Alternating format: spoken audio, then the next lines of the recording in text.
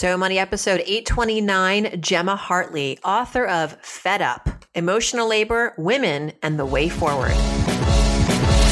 You're listening to So Money with award-winning money guru Farnoosh Torabi. Each day, get a 30-minute dose of financial inspiration from the world's top business minds, authors, influencers, and from Farnoosh herself.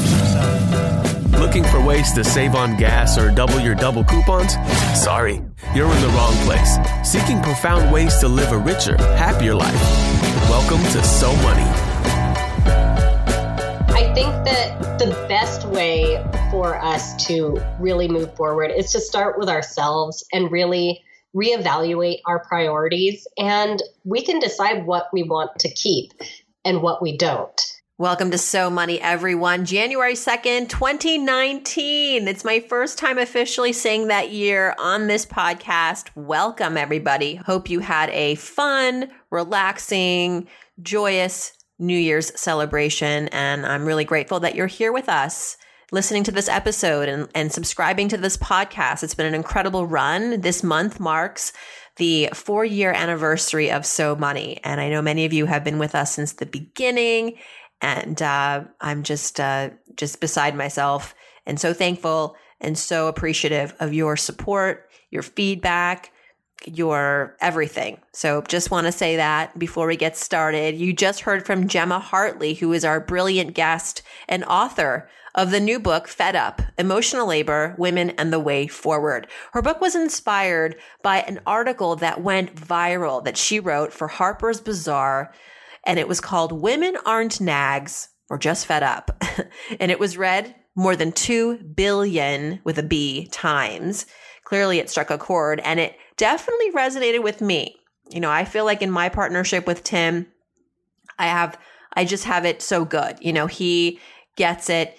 I don't have to, nag him, so to speak. He's really in there with all of the things, parenting and cleaning and housework and appointments for the kids and making the lunches. And I really feel blessed that I don't have to sort of micromanage my partner, as I think a lot of women feel.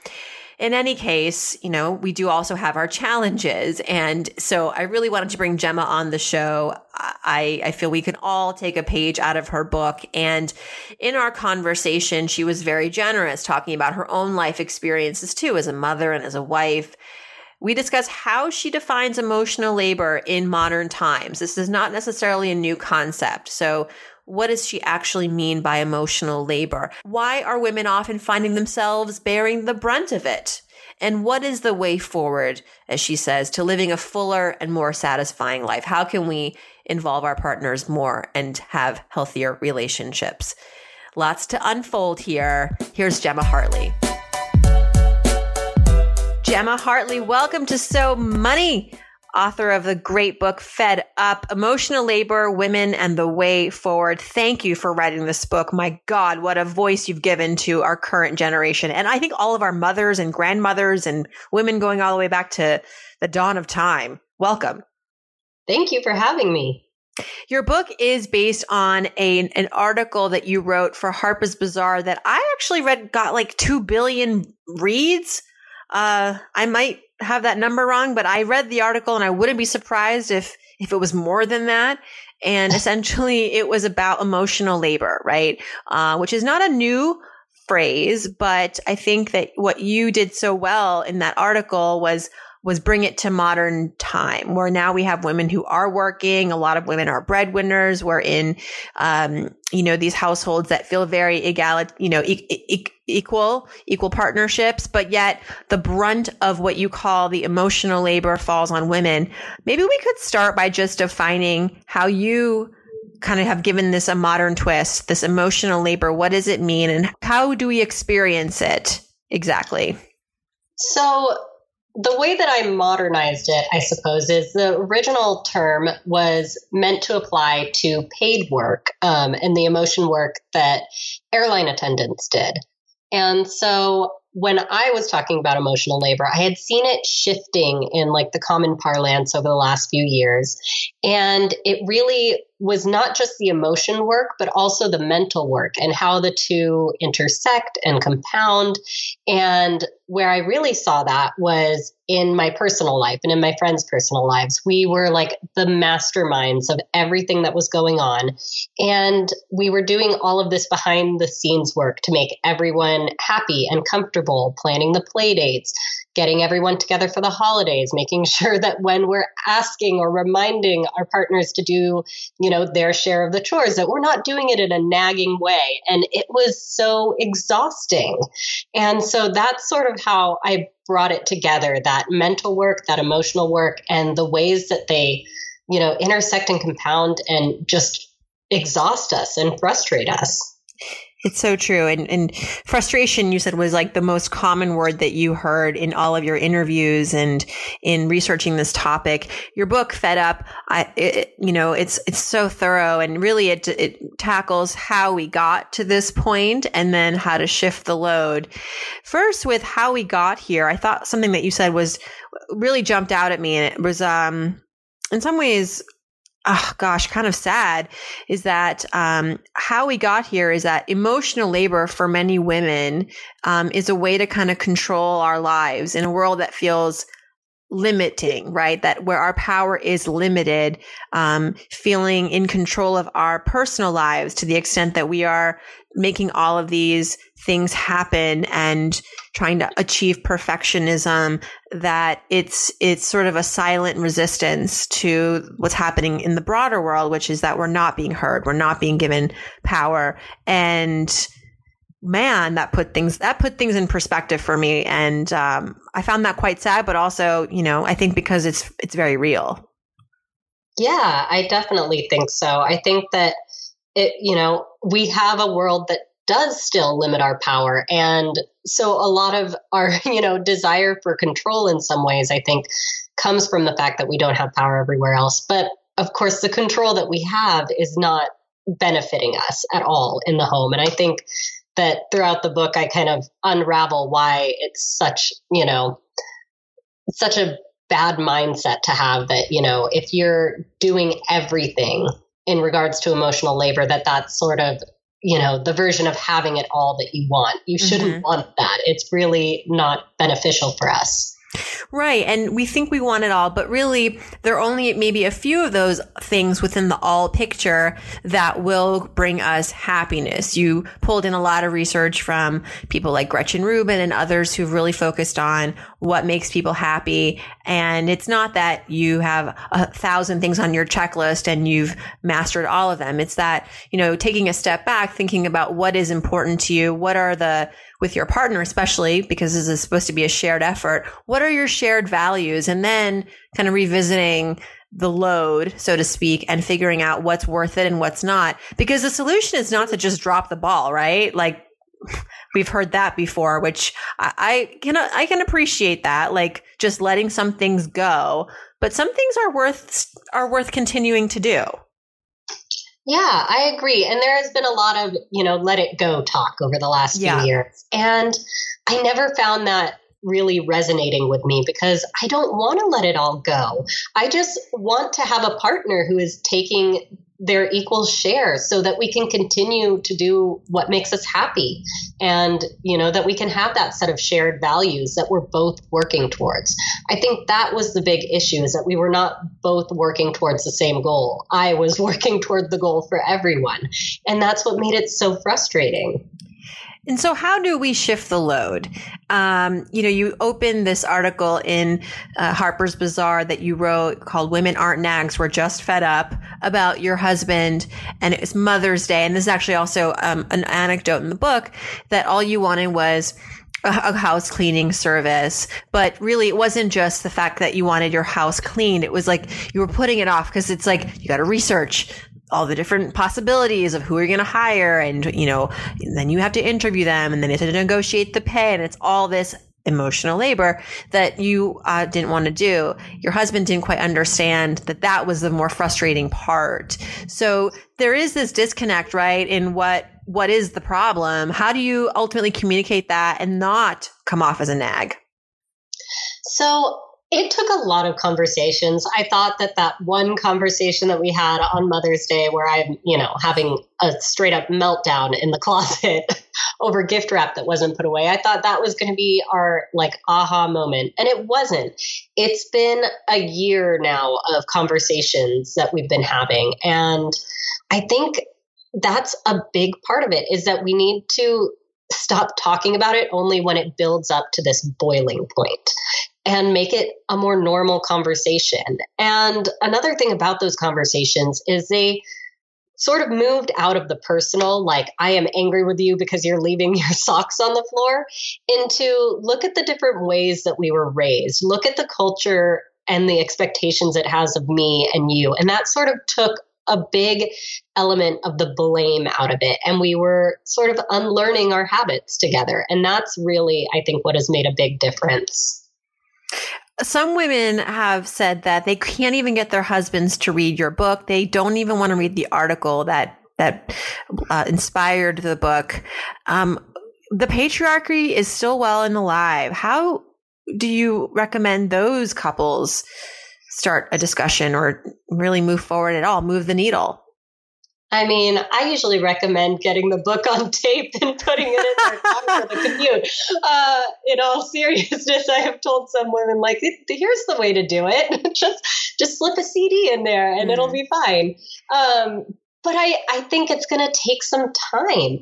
I think that the best way for us to really move forward is to start with ourselves and really reevaluate our priorities. And we can decide what we want to keep and what we don't. And it's hard if you don't have a partner. I think everyone should have a partner that they feel is taking an equal amount of the emotional labor. I think it's so hard to, try and give advice to someone who has a partner that says, no, I don't want to understand that part of your life. I don't care about that. I don't even believe that this is a thing. That breaks my heart. But I think in those cases, the best thing that we can do is sort of set our own boundaries so that we're not burning ourselves out for everyone else. My mom used to do this trick, and maybe this is passive aggressive, but it worked.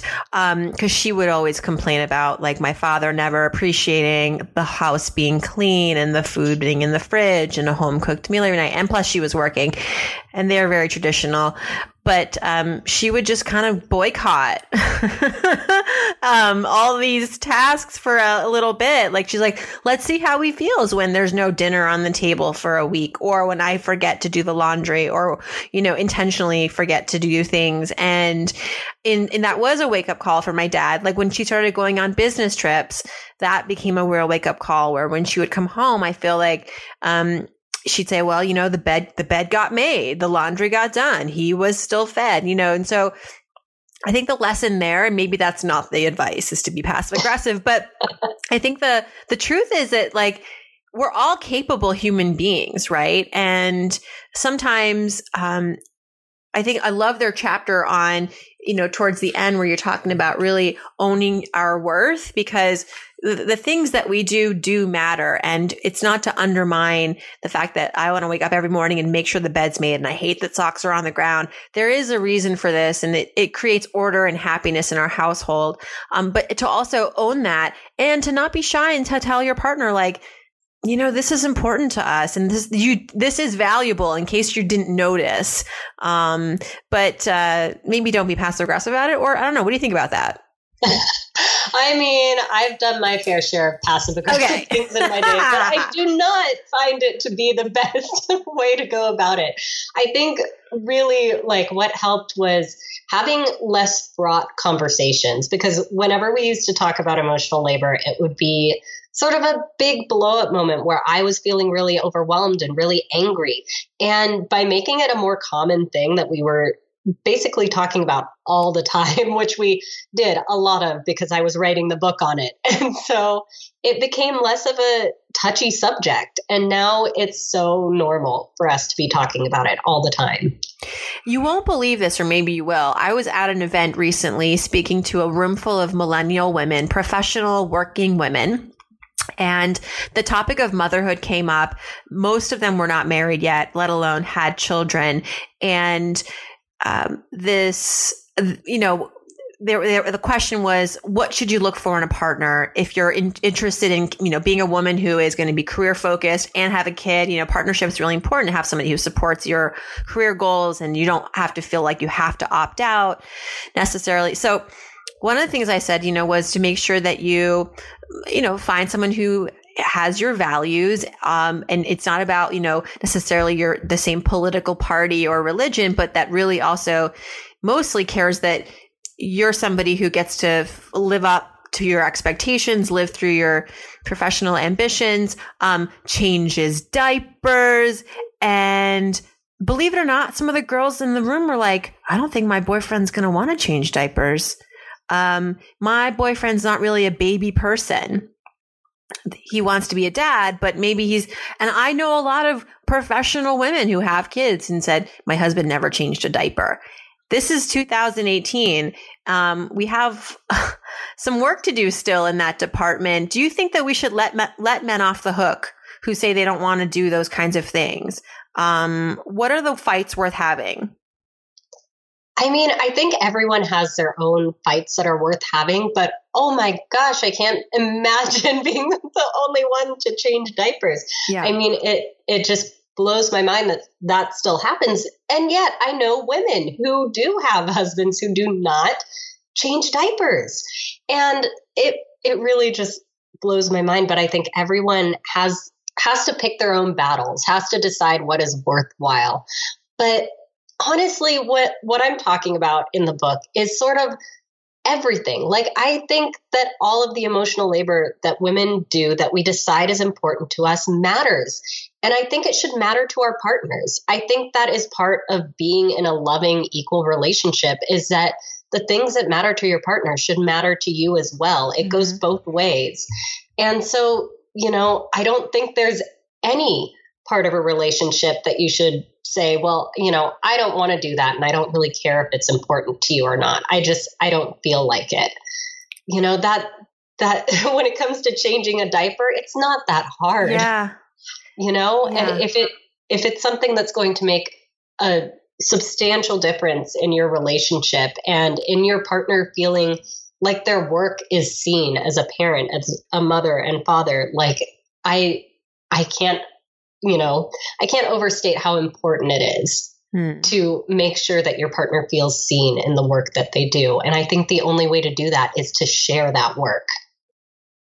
Yeah, you say you have to reframe the emotional labor as a genderless virtue, because so much of this, right, has to come down to gender role expectations. In some cases, in your anecdotes in your book, it's a faith-based orientation, right? Like, I'm the woman, this is what I do, this is my virtue.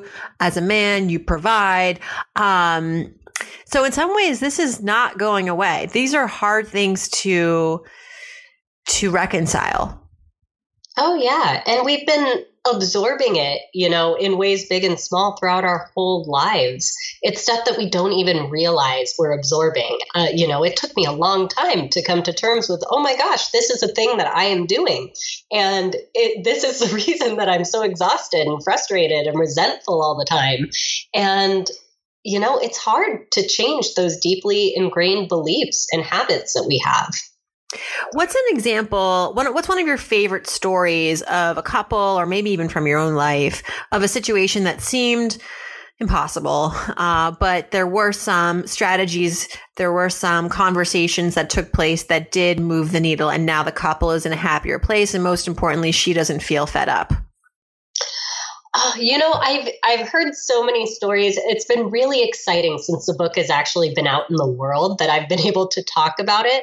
And I think my favorite one was I did an interview with a man who had read my book, and he had just had his second child. And he said that it completely changed the way that he felt about being a father and being a partner, and that he was so actively looking for ways to take the load off of his wife during this postpartum time. And I was like, gosh, what a tremendous difference, that must be making in your marriage. That just, it fills me with so much hope. And I know so many men who really this wasn't on their radar before, but once it's there, they want to make that effort. know a lot of really good men that, they don't mean to put all the emotional labor on us. A lot of the book is just talking about how how the imbalance came to be is that we didn't realize it was there. We hadn't been talking about it. We really didn't have a language for it. And now that there is, I think there is so much hope for change. That's so true. It's similar to the conclusion that I came to in my book recently about female breadwinners. Because there's the same thing. A lot of resentment can brew in a relationship where there's just two different mindsets around, say, the value of, in my book, the value of providing money in the relationship. And the truth is, the good news, I think, for women, just like in your case with your audience, is that your partner wants to help you. Your partner wants to be your biggest advocate, your greatest supporter. And so that's a real opportunity for women to engage them, to be honest with them, to share in whatever you're reading that's helping you, that can also help the relationship. And to not be afraid to have those conversations. I think that you said it right, that we didn't have a language for this. And now we do. We have your book. We have all of these stories and all of these anecdotes that we can use as icebreakers, right? To get the conversation going. So I think that's definitely a positive out of all of this that can seem sometimes very challenging. Shifting gears to money a little bit, Gemma. You talked earlier about how it's so important that we don't become the person in the relationship that's like, I'm just not good at that. Like, I'm not ever going to do diapers. I'm not a baby person. And I think with money too, women sometimes feel like that's not my domain. I'm not good with numbers. He brings home the paycheck. He can manage the money. In your own life, where do you feel you fall on that scale in terms of feeling like having ownership over your money in your relationship? So I fall on the absolute polar opposite of the norm. I grew up in a household where my mom was the one who, did all the budgeting and was really in control of the finances. And when I entered my own marriage, I have always been the one to do the budget and to really have the large bulk of control over our budget. And I've had to start to give up a little bit of that control because it was a little bit too much. And that's from, my husband's perspective. He felt like he had no idea what was going on with our money almost all of the time. He just knew that I was taking care of it. And, as we were young and getting started, we paid off like $35,000 worth of debt after we got out of college. And I've kept the finances very, very controlled. And I'm starting to, learn to give up the control a little bit. Mm. It's interesting. You said that you learned from your mom the importance of being active and mindful of the money. Because at the same time, you wrote an article for the Washington Post that said, like my mother, I put my dreams on hold to raise kids, but I didn't have to. I'd love for you to talk a little bit about that and the influences that your mom's role growing up as a kid, the modeling that she did for you, and how that in other ways manifested in your life as a grown woman. Yeah. So in that article, I was really talking about my mother just recently graduated a few years ago from college. And it was, amazing to see her go through that process as an adult and knowing, the amount of work that is, because she had spent all of my formative years and my brother's. She waited until we were both, over 18 to really chase that down. And, I always, I guess, thought that, motherhood was supposed to be that first thing in my life. And I was supposed to put other things on hold until later. And I've obviously not done that because my kids are 3, 5, and 8. And I've just written my first book. And, watching her fulfill her dreams really put me on this path in a really big way. Like I saw her fulfilling her dreams, and I hated how long that it took her to, really step into that. And so I decided I was going to really go after my own dreams, and I would do it while my kids were young so that they could see that, because that was such a powerful moment for me, even as an adult, to, watch her get her diploma. And so I was like, well, I want my kids to grow up watching me, chase after my dreams, and for them to know that parenthood is not something that is meant to hold them back. It's part of the dream. You say in your book, talking about, children, and if we want to, create this change in our lives when it comes to the emotional labor and how to keep the progress going for your kids, it's really important to teach sons to learn to carry their own weight and our daughters to learn not to carry others. Yeah, I think that's huge. We send these very subtle signals to our kids. And I think a big part of it is that we need to model that behavior in our own relationships. I think that is the number one thing, because they are constantly absorbing, the gender roles that they're seeing inside their home. And so they need to, learn that everyone does their part. And I've seen a huge shift in my kids' behaviors and the way that they talk about, when they're grown-ups now. Since the beginning, back before I was writing this book, I wrote about how my son would expect a lot of praise when he cleaned his room, and my daughter would just do it because that's what they saw us doing. They saw, my husband would come home and be like, look at how clean this kitchen is that I did. And I'm like, I cleaned the kitchen 10 times today. We think we're so progressive as a society. I live in Brooklyn, which is a super bubble here, with so much liberalism, and I love living here, but it's frustrating too, because even here, if I go out with my kids and I'm multitasking and, being super mom, it's just normal like that. I don't get any congratulations or, but my husband goes out with the two kids and he's grocery shopping with them or whatever. He could just be walking with them. He'll get stopped or he'll notice it. He'll notice that people are, even stopping to say, oh, your kids are so cute. And it just seems like such an outlier. And that's part of it too, right? Is that we think we're so progressive and in some ways we are as a society, but we're so still stuck in old traditions, and the expectations too that society has of men and women have remained pretty stagnant. In terms of progress. So we have a lot of headwinds, but it's so nice to know that change can start at home. And it's the new year. So I just wanted to shift gears really quick. Our sponsor is Chase Slate, and we're asking guests this month, what's your financial resolution, Gemma, this year? Oh, my financial resolution is to really get on top of my taxes because I was not as on top of it as I should have been in 2018. And so this year, I'm going to be much more on top of it. I think a big part of it had to do with writing a book and shifting from freelance to that and figuring out what it looks like. So hopefully in this year, I'll have a better grasp of it and stay on top of it more. Just outsource it. Yes. Oh my gosh. Yes. I mean, be on top of it, but also get, I always say especially when it comes to taxes, that is the one area, at least in my life, where I don't want to do any guessing. No, I don't. I have an accountant, but still, I want to go back to my accountant 3 times because I'm missing all of this stuff. That is a good point. I don't want to do that again. Yeah, that will actually end up costing you more money in the end.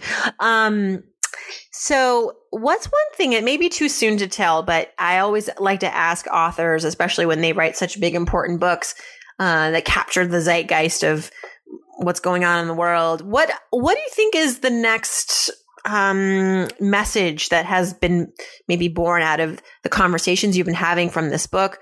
What's one area that still is going unresolved? What's a new problem that you're learning about or area of interest that you would like to explore because you wrote this book first? So I think one of the things that really came out of this book was there were so many women asking me, but how do I explain this in a way that my husband understands? And there was this big, this big desire for us to just over-explain ourselves so that everyone understands the minutia of our lives. And part of me thinks that we probably don't need to explain as much as we currently do.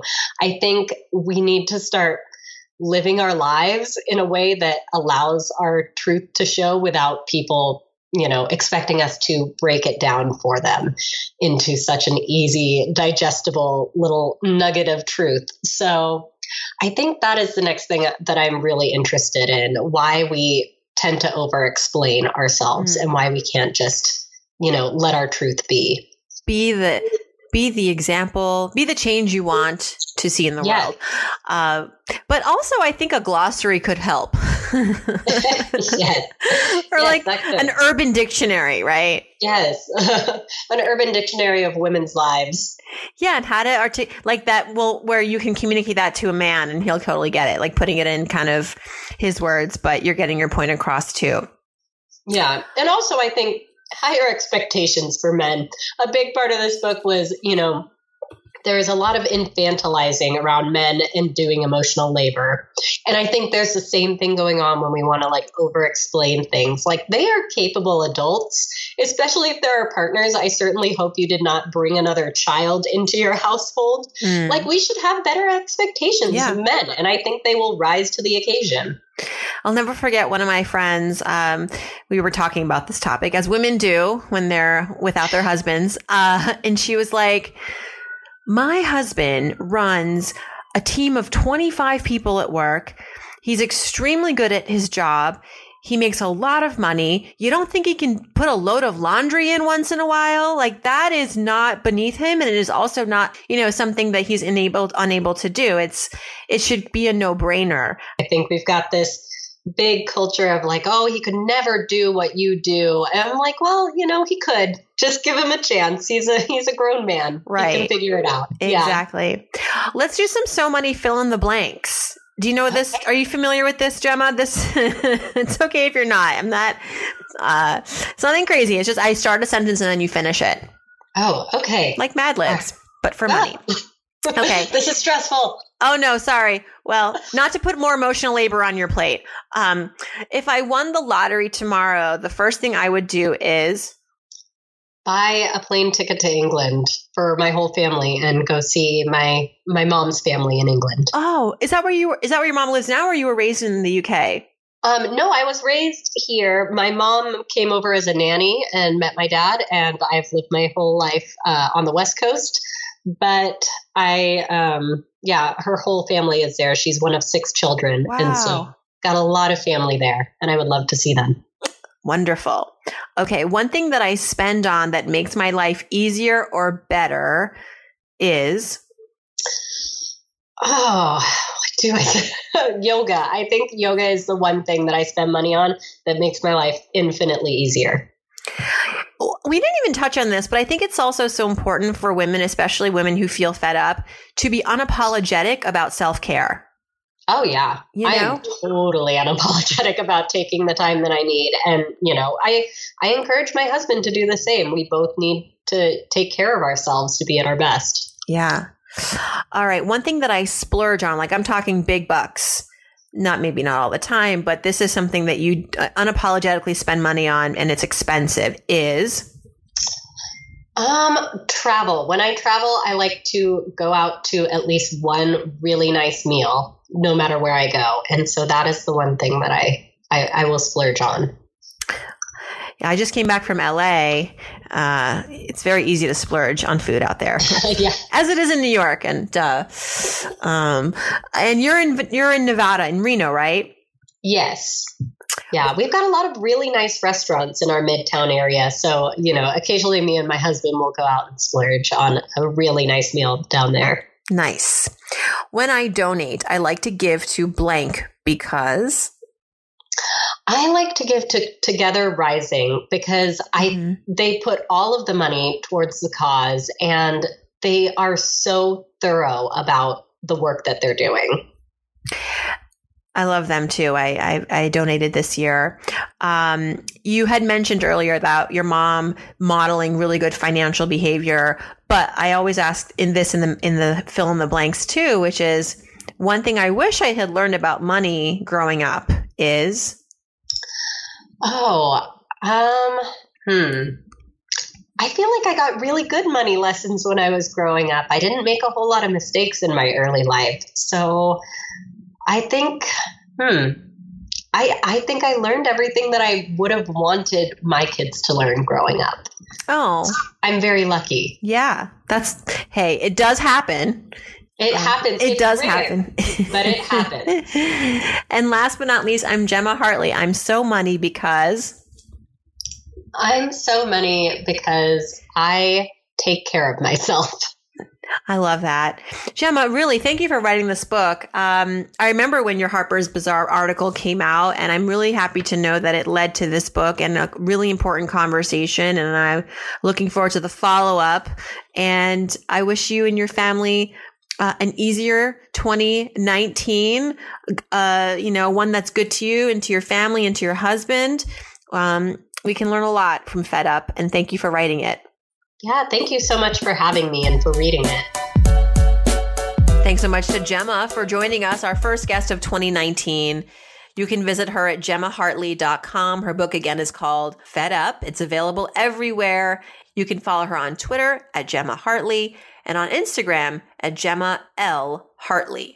All this info, as always, is back at SoMoneyPodcast.com. You can download the transcript. You can listen to the audio. You can share the audio. And you can also leave me a question for our Friday episodes by clicking on Ask Farnoosh.